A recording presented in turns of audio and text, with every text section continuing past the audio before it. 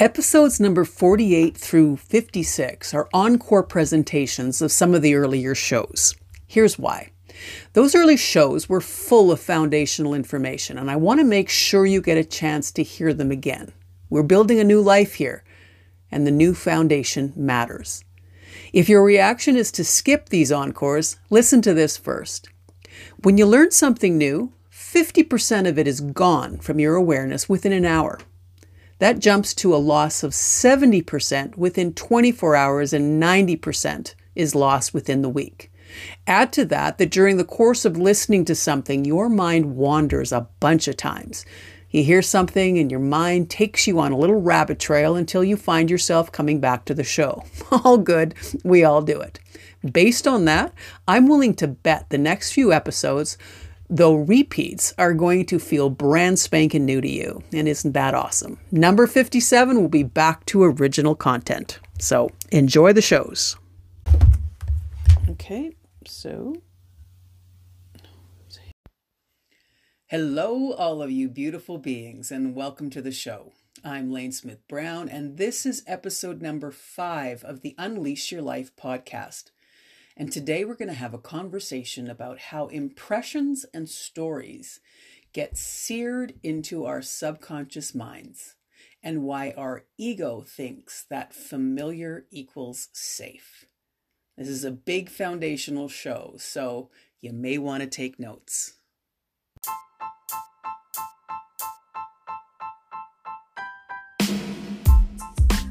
This is the Unleash Your Life podcast, where you're going to learn to rewild yourself. I'm your host, Lane Smith Brown, and I'm a best-selling author and rewilding guide. And over the last 20 years, I've been guiding women back to their truest selves. You see, you were born wild with all the wisdom you will ever need to navigate your life in a beautiful and powerful way. Then, just like everyone else on the planet, you got tamed as you fell under the power and influence of others who were also tamed. All that taming you got as a kid has you convinced you are less powerful than you really are. I call all of that unconscious programming power leaks. And on this show, you're going to discover yours, and then you're going to choose to plug them so you can get back to the wild, wise, and powerful being that you are. So grab a coffee, glass of wine, or a favorite friend, or all three, and let's talk about what living your wild self can mean for you.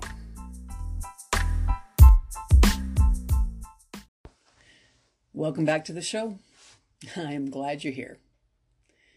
I'm going to share something with you that has been incredibly helpful as I work through my power leaks.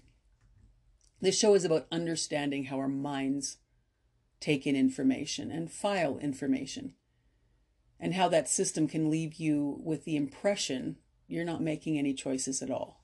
You're just drifting through your life. Well, truth be told, it feels like you're drifting because you are, but you don't have to drift. And there's a solution coming. By the time you're done here, you will have some knowledge and strategies to get you back in the driver's seat once again. So to begin, imagine you have a favorite uncle who you love and respect. And he tells you a story about being bitten by a German Shepherd when he was young.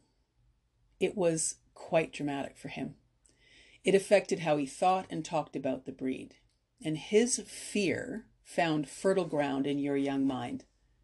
And you took in his belief that German Shepherd dogs were to be feared. They were dangerous, inherently dangerous. Now, fast forward 20 years, and you're on the lookout for your first dog. A friend mentions there's a batch of the sweetest German Shepherd puppies at the local pound. And if you want, they are willing to give you one as a gift. And they are prepared to go down to the pound with you this very afternoon so you can pick one out. You go straight to fear. Big fear. Big, crazy-ass, irrational fear. Your first reaction is that you would never bring a German Shepherd home. The breed is not safe. You'd be constantly on edge, fearing the breed's unpredictability. Now, you can stay in that feeling, or you can explore it. Is it true that all German Shepherds are dangerous? Can you think of any instance where that is not true? Can you find examples of friendly German Shepherds in the world? Have you seen examples of well-trained German Shepherds? Is it possible that neglectful, abusive owners with bad or non-existent training habits make dangerous dogs? And would you be that kind of owner? Could you train or hire someone to train the puppy? And do you want that much work? With this level of exploration of your fearful and irrational first response, you're tapping into two things. First, you're establishing if what you believe is true. And if it's not true, then you have an opportunity to let it go at that very moment. It was just one person's experience. Now, you can choose to accept the puppy in this new state on the merit of its adorableness and not on the hand-me-down story or belief. And second, by asking these questions, you are establishing whether or not you really want to get that breed. Perhaps German Shepherds are too big, or they need too much exercise or require too much attention. If it's not what you are able to provide the dog, then you're ready to choose something different. But you're making a decision instead of just simply unconsciously reacting. All right, here's another story, and this one from my own life.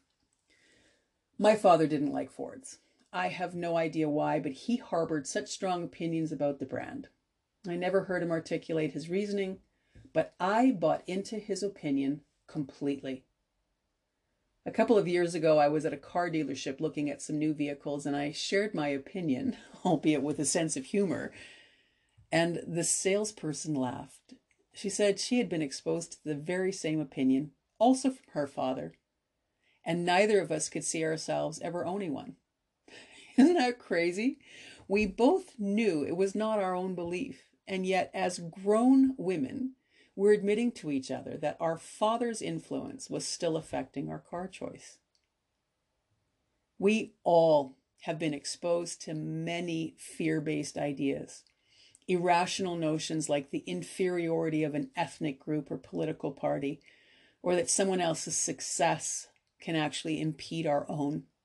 Really, if someone else succeeds, we lose. Like, how is that even possible? How can someone's success make you less likely to succeed? It defies reason, doesn't it? But these are not uncommon beliefs, and they're not based on any kind of empirical data.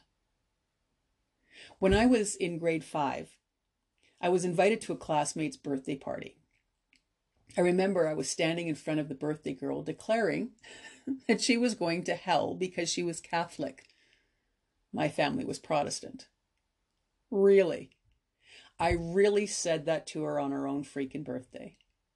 Well, I didn't stay long enough for a response. I sheepishly snuck off and went home with a confusing combination of self-righteousness and total embarrassment. Decades later, and having long since come to my senses, I told my parents that I had done this because I thought I had been taught this at home.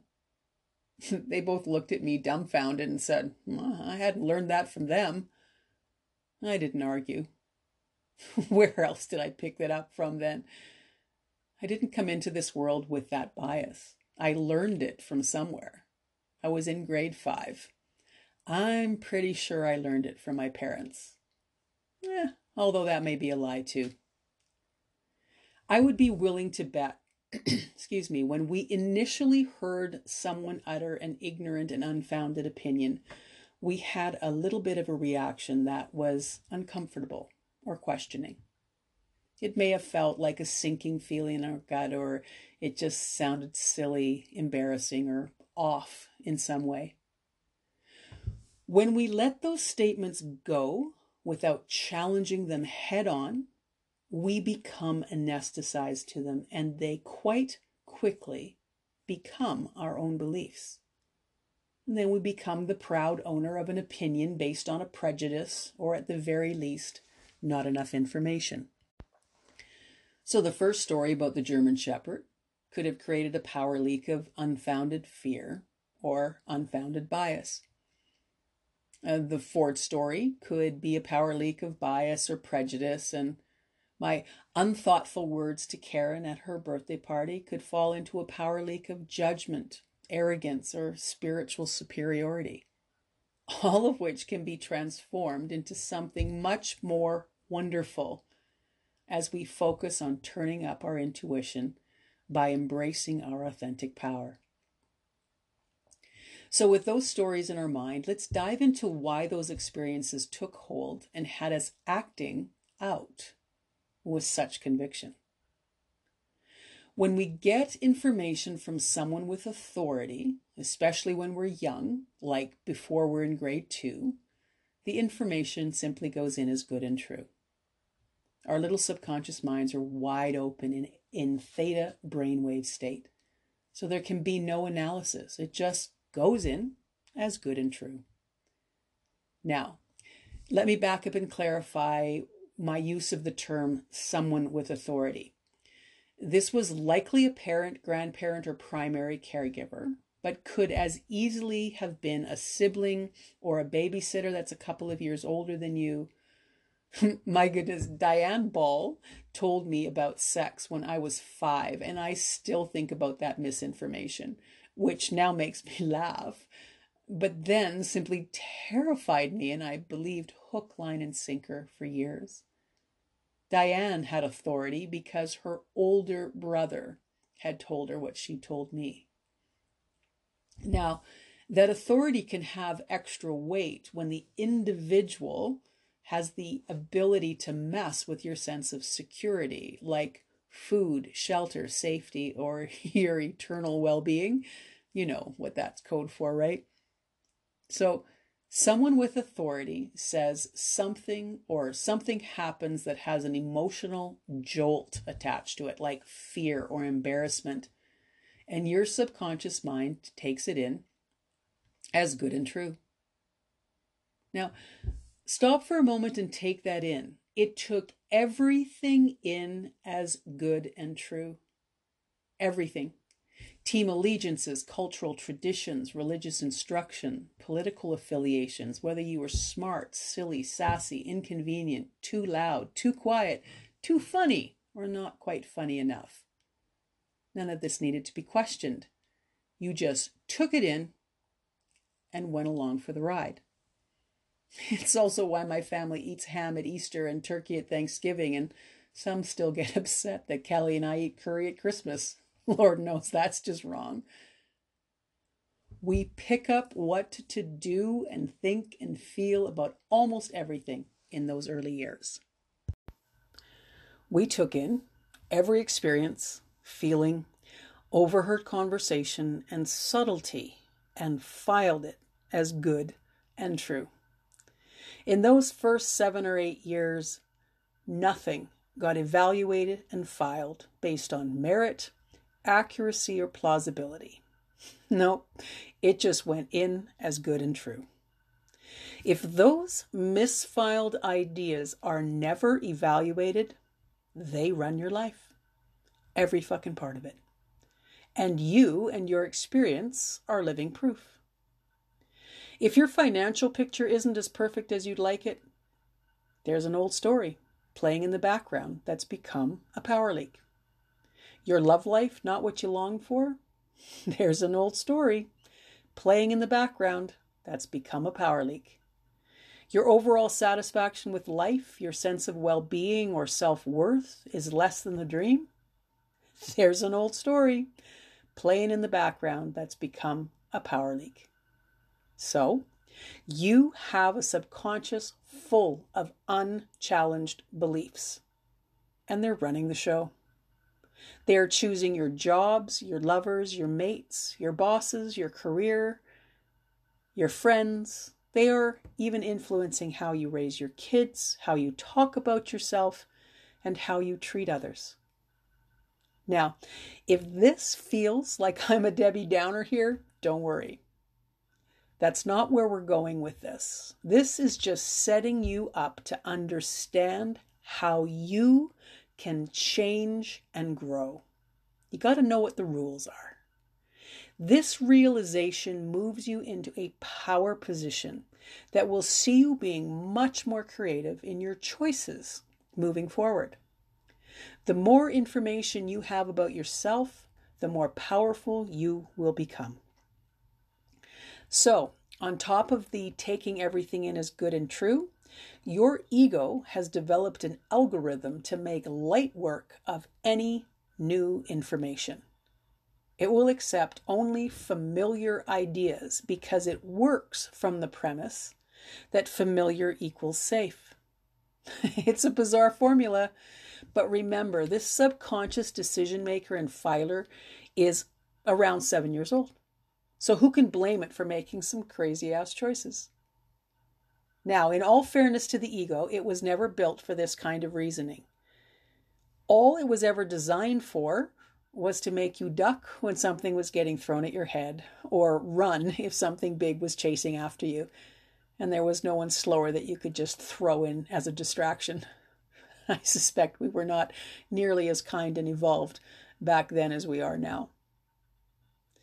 So as you do the work of uncovering the misfiled information and discover that much of it is untrue and inaccurate, your ego will panic. Guaranteed. And here's why.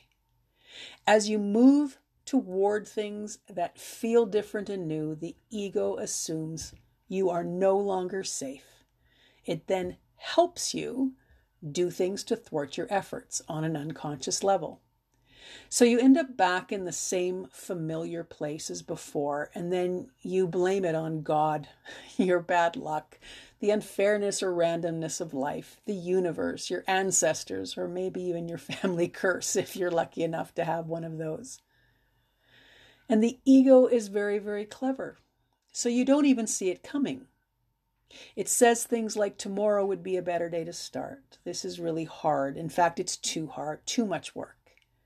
This is going to cost you friendships. Look, if you watched TV for a while and did the work later, it would be totally okay. Do you know what your ego throws at you to keep things in the familiar, to keep you from committing to changing areas of your life? Now, if that wasn't unhelpful enough, those two things, in its desire to keep you feeling safe, it actually directs towards things that will keep you in a familiar feeling. So it moves you energetically by the things it's saying to you in your mind towards repeating your experience.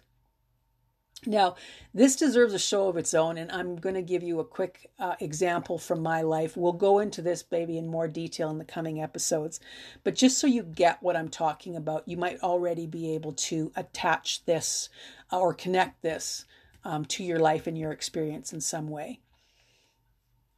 I told my missing bedroom story in a previous podcast and pointed out that one of the searing emotions that experience left in me was a feeling of unworthiness.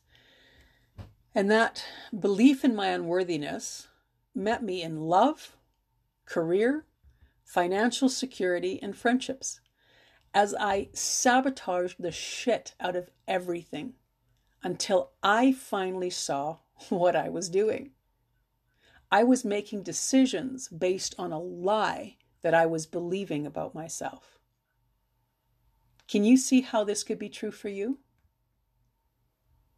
Now, that was a lot of info to take in, so let me capture some highlights for you. You got some examples of how beliefs get planted, like how terrifying German Shepherd puppies can be. You learned that these unexamined reactions can turn into power leaks and take you away from your authentic power. You also got some questions you could modify to plug a power leak. And you now understand that your subconscious initially took in everything as good and true. And you're now understanding that your overworked ego, to get through its day, has developed a simple strategy to keep you safe by moving you towards familiar situations that keep you feeling the same way. And that keeps you playing small. All of that ends today, if you want. You're on a new path with new information, and we're going in a new direction. And that is going to expand your life experience in any direction you want to go. Can I get a hell yes? Well, I may have opened a big can of worms for you here, but we're going to move through all of this stuff in coming episodes. So meet me back here and we'll continue on this journey, okay? Thanks for being here. Thanks for listening. Thanks for wanting to be more love and light in the world. And remember, there are additional resources on the Weird Hummingbirds website if you want more guidance and support. I love you all. See you next time.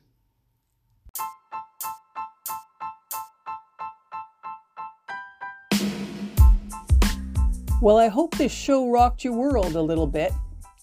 If you want additional resources, check out the links in the show notes or at lanesmithbrown.com. And before you go, please subscribe to this podcast. It's how we get these tools into the world. And this world needs more wild women standing in their authentic power. Do that for me, will ya? Thank you.